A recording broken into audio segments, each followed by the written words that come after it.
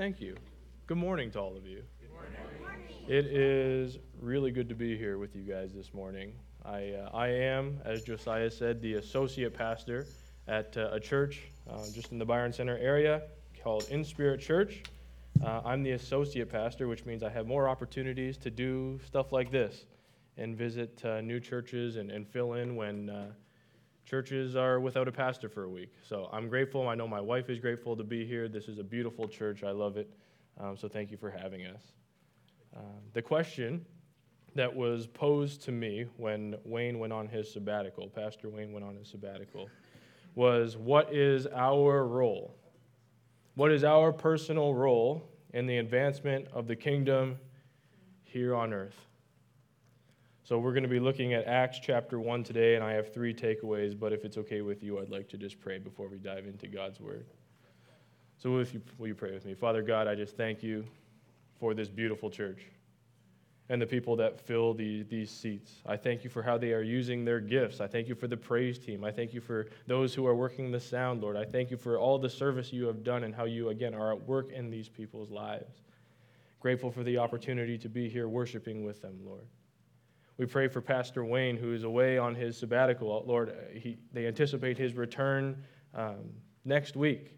I pray this time away has been restful and that he comes back energized and ready to do the work that you have called him to do already. I pray for all of those here in the church family of the Pier who need you. Lord, you know what those needs are. Lord, I pray that you would meet those needs according to your will. Those who are on top of the mountain coming in filled with joy, those who are maybe lamenting, those who are hurting, Lord, I pray that you would draw near to each one of them. Comfort them, bring healing where there needs to be healing, bring hope to where there needs to be hope. Lord, you know what we need more than we do. Lord, I pray that in all of these things we would trust you. And I pray now, Lord, as we prepare to hear your word, the question, what is our role in the advancement of the kingdom here on earth? I pray that you would speak through me, Lord. Would it be your word that is heard, not mine? And that you would give us the ears to hear, that we would receive your word. Give us the eyes to see you, and give us the hearts to live it out beyond just today. So, Lord, illuminate your word. Prepare us as we hear it. In Jesus' name we pray. Amen. Amen. One of the things Josiah did not share with you about myself, and he would not know this because I never shared this with him, is I'm not a Starbucks guy. I don't like Starbucks. I'm from Canada. I much prefer Tim Hortons. If you guys have never been to Tim Hortons, go to Tim Hortons. It's the best. That's right. It's much cheaper too. But my wife, what was that, sorry? There's a Big B down on the corner that makes Tim Hortons. Big B is, I won't go there. It's below Starbucks. I'm playing. But my wife, who is also from Canada, for whatever reason, loves Starbucks. I don't understand it to save my life, but she loves it. And one of the days it was a while ago, I was dropping her off at the place where she volunteers. But she asked, Ryan, can we stop at Starbucks? I'd like to get something to drink, something to eat. Me trying to be a good husband, said sure. Sure, darling. So we hop in the Starbucks line, and one of the things about Keziah's order at Starbucks is it's very complicated. It's like you're building a computer. There's like 5 or 6 steps to building this drink. So I get nervous every time I go through the drive-thru because I said, Keziah, what do you want? And she recites her order. And then I got to memorize this sucker because when it comes time for me to recite the order, I need to get it perfectly. I need to make sure there's nothing wrong with the drink, especially if you're paying $6, $7 for it. I need it perfect. So I'm reciting it over and over and over in my mind, so I got it perfectly.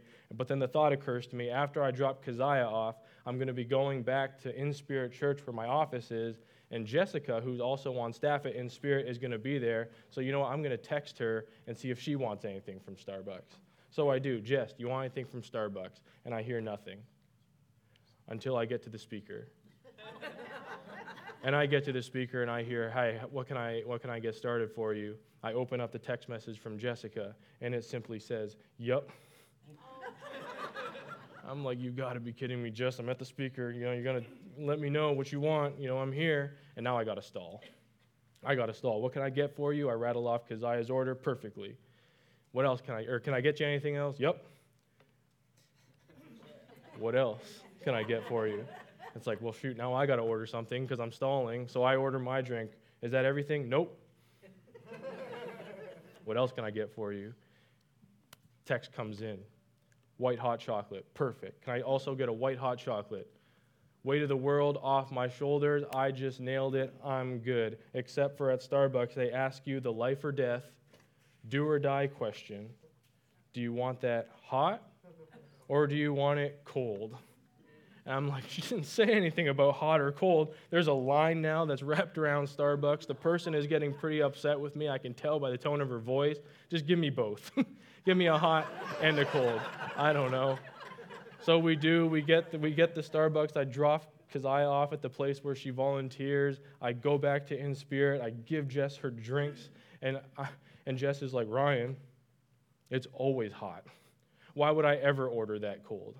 And I'm like, Jess, who orders a Starbucks order in 45-second text message intervals? No one does that. And we go back and forth, and we can laugh at it now, but it was pretty frustrating at the time. But the reason I shared that with you, the reason I shared this story with you, is when something that is meant to be together, like a Starbucks order, gets separated, things get confusing. Things get lost. And the same is true about the book of Acts, the book in which we find ourselves in this morning. The book of Acts is very much a sequel. It is meant to be read alongside the book of Luke. The author is the same, right? Dr. Luke, and he writes the book of Luke, and then he follows it up with the book of Acts, but he assumes that you've been reading it straight through the whole time. And he gives you this previously in the book of Luke introduction at the very beginning of Acts chapter 1, verse 1, when he says, "In my former book, Theophilus, I wrote about all that Jesus began to do and to teach." The key word right there in verse 1 is the word began. All that Jesus began to do and to teach. The way Luke describes his first book, the book of Luke, the Gospel of Luke, is that's just the beginning. The book of Acts is what God is going to continue to do. And we're going to... John in between. So the way the Bible is constructed is not necessarily the order in which the books were written. It's just how they kind of compiled the books together to maybe make it make sense. You have the Gospels, Matthew, Mark, Luke, and John, but then Luke also wrote the book of Acts. Okay. And it was kind of like this two-parter. I can get into it, but the author is the same. Okay. So we're in the book of Acts, chapter 1 this morning. Is a stories compiled together that show how a ragtag group of people, by the power of the Holy Spirit, changed everything. So Acts chapter 1, the first takeaway, if you're taking notes this morning that I have for you, is we are here for the mission. We are here for the mission. Acts chapter 1, starting in verse 1, says this: "In my former book, Theophilus, I wrote about all that Jesus began to do and to teach until the day he was taken up to heaven, after giving instructions through the Holy Spirit to the apostles he had chosen. After his suffering, he presented himself to them and gave many convincing proofs that he was alive. He appeared to them over a period of 40 days and spoke about the kingdom of God." I want to stop right there for a minute. The little phrase, "by many proofs." By many convincing proofs, he proved that he was alive, is interesting because Luke is saying that the end of my last book, right, the book of Luke, there was a series of stories that I included that described how Jesus proved that he was actually resurrected from the dead. And not just spiritually resurrected, but actually physically resurrected from the dead. So at the end of the book of Luke, you get a story where there's two guys and they're walking and they're on their way to Emmaus. And it tells us this conversation that they're having. Did you hear what happened in Jerusalem? Did you hear what happened? There was this guy, he died, and now he rose from the dead. Did you hear it? And then it tells us Jesus comes alongside of them, and he begins walking alongside of these men, but they had no idea that it was actually Jesus. So they asked Jesus, did you hear what happened in Jerusalem? And Jesus goes, tell me, what happened? And they start sharing all of these stories about Jesus and how there was this guy named Jesus who died, and now he's risen from the dead. And then the story continues, and it tells us they're sharing a meal together. And while they're sharing this meal together, they finally understand who it is that is sitting with them, who has been with them on this journey. It's Jesus. But then Jesus disappears from them. So these guys, they go and tell the 11 disciples, and news begins to spread. But now the 11 disciples, they're in a little bit of a pickle. Because what do we do with this? What do we do with this information? Is this true? Did this really happen? Or are people hallucinating? So at the end of the book of Luke, the disciples, they're gathered together. And they're sharing a meal, and it says Jesus appears before them. And their first reaction is to say, it's a ghost. Because of course you would. Human beings don't rise from the dead. Maybe their spirits do, but not the actual body. It's a ghost. It must be a ghost. But Jesus says, hold on, guys. No. It's me. And let me set one thing clear for you guys. This is real. I'm not a ghost. Flesh and bones. Come, touch my hands. Come, touch my sides. And do you guys have anything to eat? I'm kind of hungry. Jesus is showing that a resurrected body is much like a regular body, but it's better. And they eat together, and they rejoice, and they're thrilled. These are the many proofs that Dr. Luke is referencing here in Acts chapter 1. Jesus proved it to them that he was resurrected from the dead. And then it goes on to say that he spoke about the kingdom of God for 40 days in Acts chapter 1. So it's this intense Bible camp, right, that was led by Jesus himself. And then carrying on in Acts chapter 1, verses 4 to 5, it says, on one occasion, while he was eating with them, he gave them this command: do not leave Jerusalem, but wait for the gift my Father promised, which you have heard about me speak. For John baptized with water, but in a few days you will be baptized with the Holy Spirit.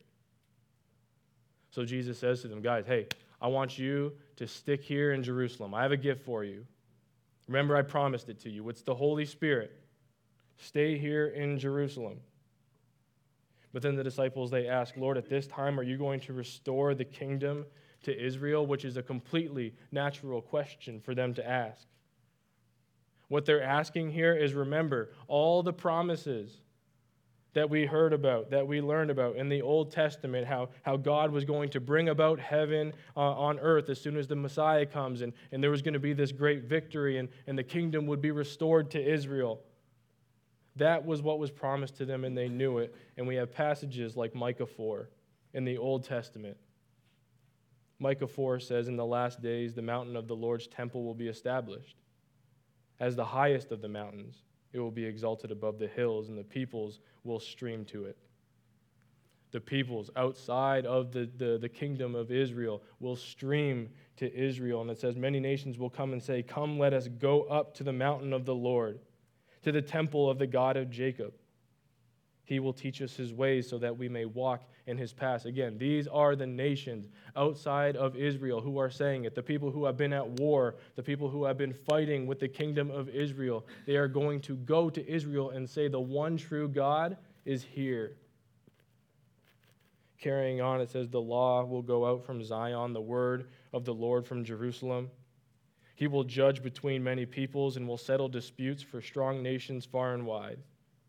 They will beat their swords into plowshares and their spears into pruning hooks. Nation will not take up sword against nation, nor will they train for war anymore.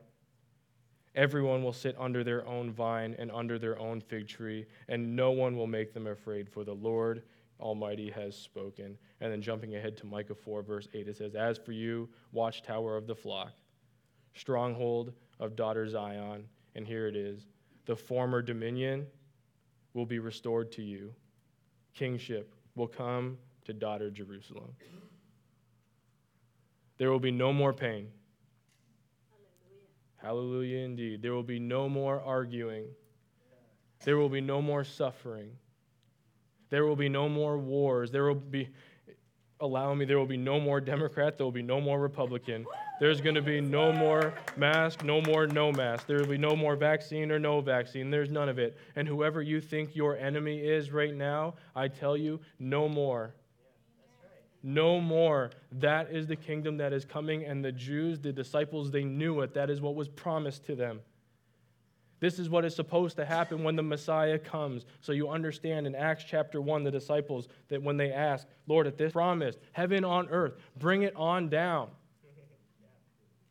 But Jesus says, well, back in Acts chapter 1, it's not for you to know the times or dates the Father has set by his own authority. So many people have tried to predict when Jesus is going to return. And time after time after time after time again, they have been proven to be wrong. Because quite clearly, it is not for you or I to know. So that begs the question, what are we supposed to do now? Just be ready. In this time of waiting, this time of now and the time where Jesus returns, what are we supposed to do with this gap of time? Carrying on in Acts chapter 1, it says, but you will receive the power when the Holy Spirit comes on you. And you will be my witnesses in Jerusalem, and all of Judea, and Samaria, and to the ends of the earth. So Jesus is saying, here's the plan, guys. You guys are gathered, and you're here in Jerusalem right now, but soon you're going to receive the power of the Holy Spirit, and you're going to go out. And you're going to go out first to the people in Jerusalem, but then you're going to go to all of Judea, which is like the state of Michigan. And then you're going to go to those half-breeds, the people that you can't stand. You're going to go to Samaria, and you're going to go to the ends of the earth. So God is saying, guys, we're here in Grand Rapids. And you're going to go out, and you're going to go out to the people in Grand Rapids. But then the message is going to spread, and it's going to go to all of Michigan. And then it's going to go to Ohio. And then it's going to go to the rest of the states. And then it's going to go to the entire world. That's the plan. Between now and my return, you are going to be my witnesses. You're going to teach and testify about all you have heard and all you have seen. And you're going to share it. Because witnesses share news. The gospel is news to be shared. The gospel is not just good news, it is the best news. It is this royal proclamation that Jesus is on the throne and he lives and he is in control. He is king. That is news to be shared. But many people come up to me, Pastor Ryan, you know what? I don't know if I want to do that. You know what I'm going to do? Instead, I'm going to just live it out with my actions. And to that I say, good start. Good. Live it out with your actions. However, at some point, you're going to have to share it. Otherwise, how are people going to come to know who Jesus is and why you are living the way you are living? But, Pastor Ryan, no, how I can't do that. How am I supposed to share that news with everyone? Well, it says you're going to receive the power of the living God. It's going to come upon you. So my point here is the reason God didn't immediately usher in the physical reign of Jesus, restore the kingdom in its full, was so that the disciples would go out and they would share the news with all nations. The mission of God is the reason we are here. It is the purpose for you, for me, and we do it together as a church. But I think of Costco. Are you guys familiar with Costco? Yeah, some people are familiar with Costco. If you haven't been to Costco, let me know. I'll take you. It's a wonderful place. But me and my wife, we love Costco, and we go to Costco usually needing something like milk. We go to Costco needing the milk, but Costco's sneaky. They put the milk all the way at the back, so you kind of have to go through all the different aisles to get to what you actually need. And you really don't want to carry the milk through the whole warehouse, so you get one of their mega-sized carts, the biggest carts known to humans, and you get the cart and you walk in. It's not 3 feet until you get to their entertainment section, and you see the 75-inch flat-screen TVs. You're thinking, it's football season. I should probably get one of these. It's a good deal. So you know what? You treat yourself. You put it in the cart. and you keep on walking, and it's like, oh, there's a mega pack of batteries. I don't need that many batteries now, but it's a good deal. I'll use them eventually. So you put those in the cart.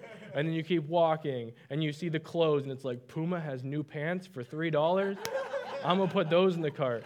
And you go past the meat section. It's meat you've never even heard of, but it's like $3. So you put that in the cart, and you get the toilet paper and the pop and all of that good stuff. And you go to the cash register, and the cashier has the nerve to ask you, did you find everything okay? And it's like, I think so. And you cash out, and you go, and you're walking, you see the $1.50 hot dog and pop, and it's like, that's a good deal, better get that too. And it's Michigan, winter's coming, right? So maybe need some new winter tires. So you buy maybe some new tires, and you put those in the cart, or whatever you do. And you go, and you put them in the car, you drive home, and your spouse tells you, did you get the milk? And you're like, ah. I've been Costco'd. Yes. You have been Costco'd. You go in with a mission, but you get distracted by all of these other things. And they can be good things, but it is not the reason you went.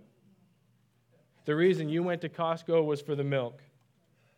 And I fear the church in North America and really the Western world is being perpetually Costco'd. We are here for a purpose, to be his witness to the entire world. But we get distracted by so many other things, and we forget the milk. We're here for the mission, and we have to ask ourselves, is that something that we're committed to? Are we so aggressively committed to the mission that God has called us to? Does it take priority in your prayers? Does it take priority in your giving? Does it take priority in your service? Does it take priority over all of your other priorities? Is it number one priority in your life?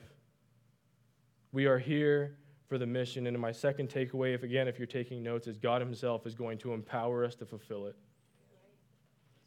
Verse 8 again says, but you will receive the power when the Holy Spirit comes upon you.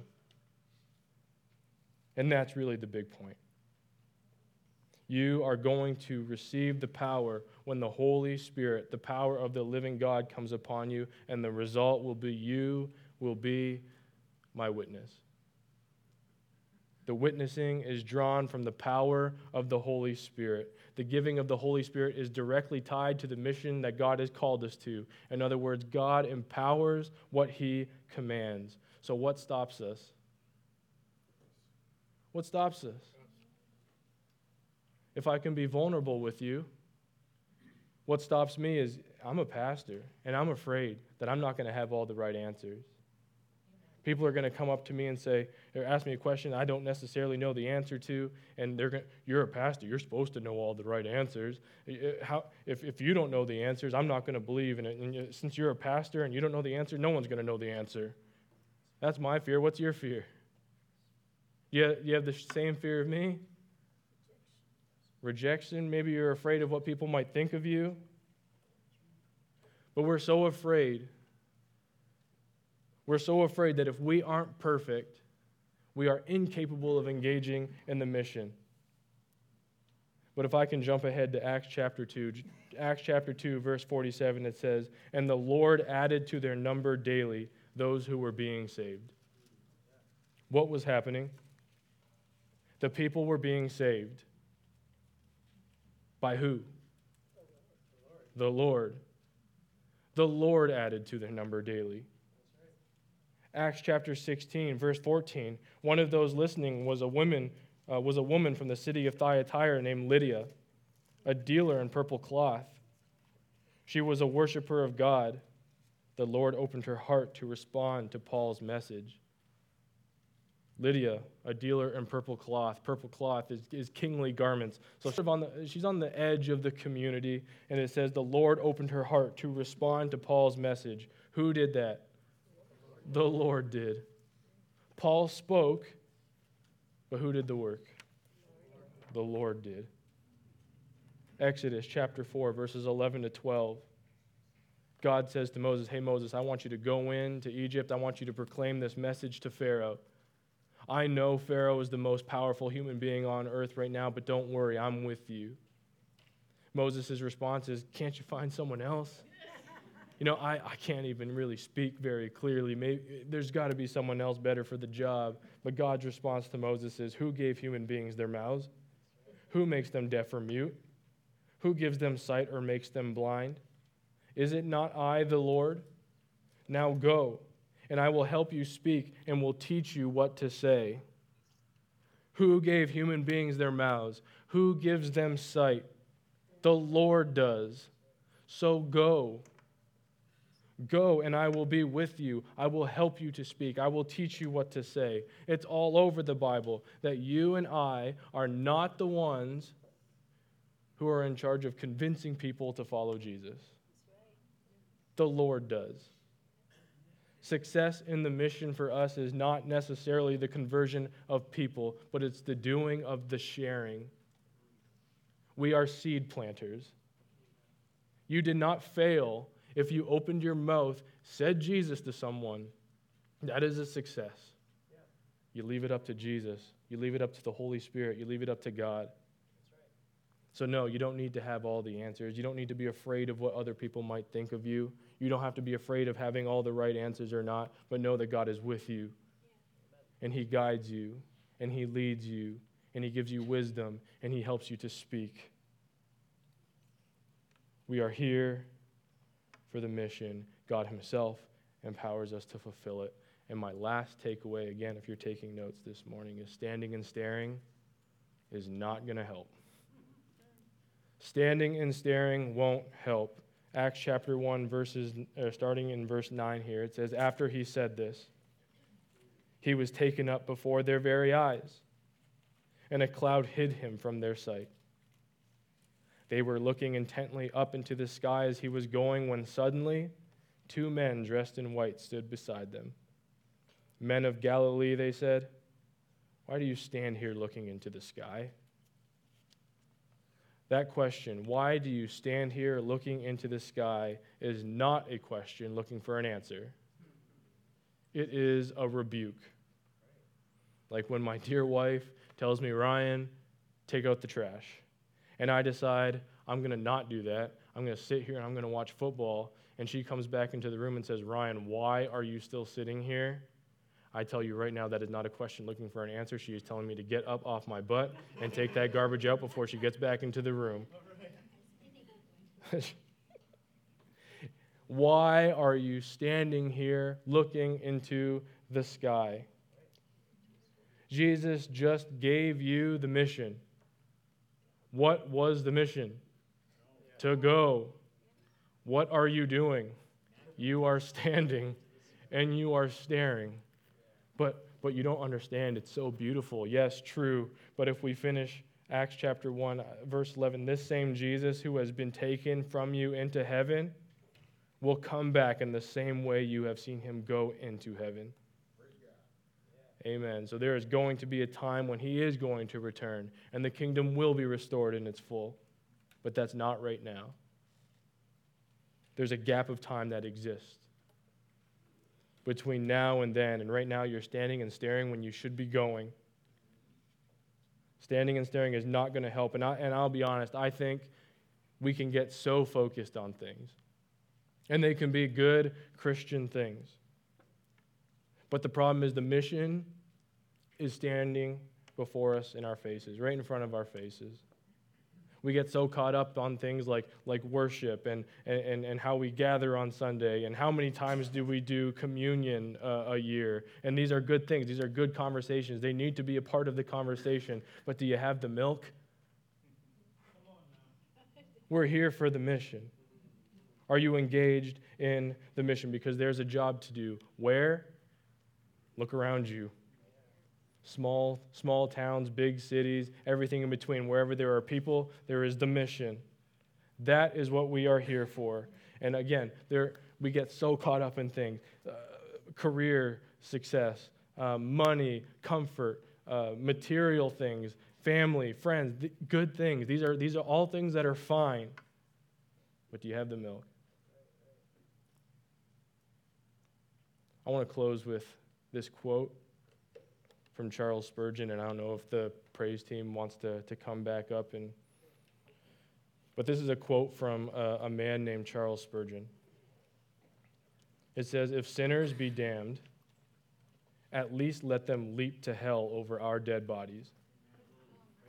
And if they perish, let them perish with our arms wrapped about their knees, imploring them to stay. If hell must be filled, let it be filled in the teeth of our exertions, and let no one go unwarned and unprayed for." We are here for the mission, my brothers and sisters at the pier, to share the news of Jesus Christ to all of those he puts before us. You do not go alone. Not only do we have each other, but we have the power of the living God within us. So go, because standing and staring is not going to help. Amen.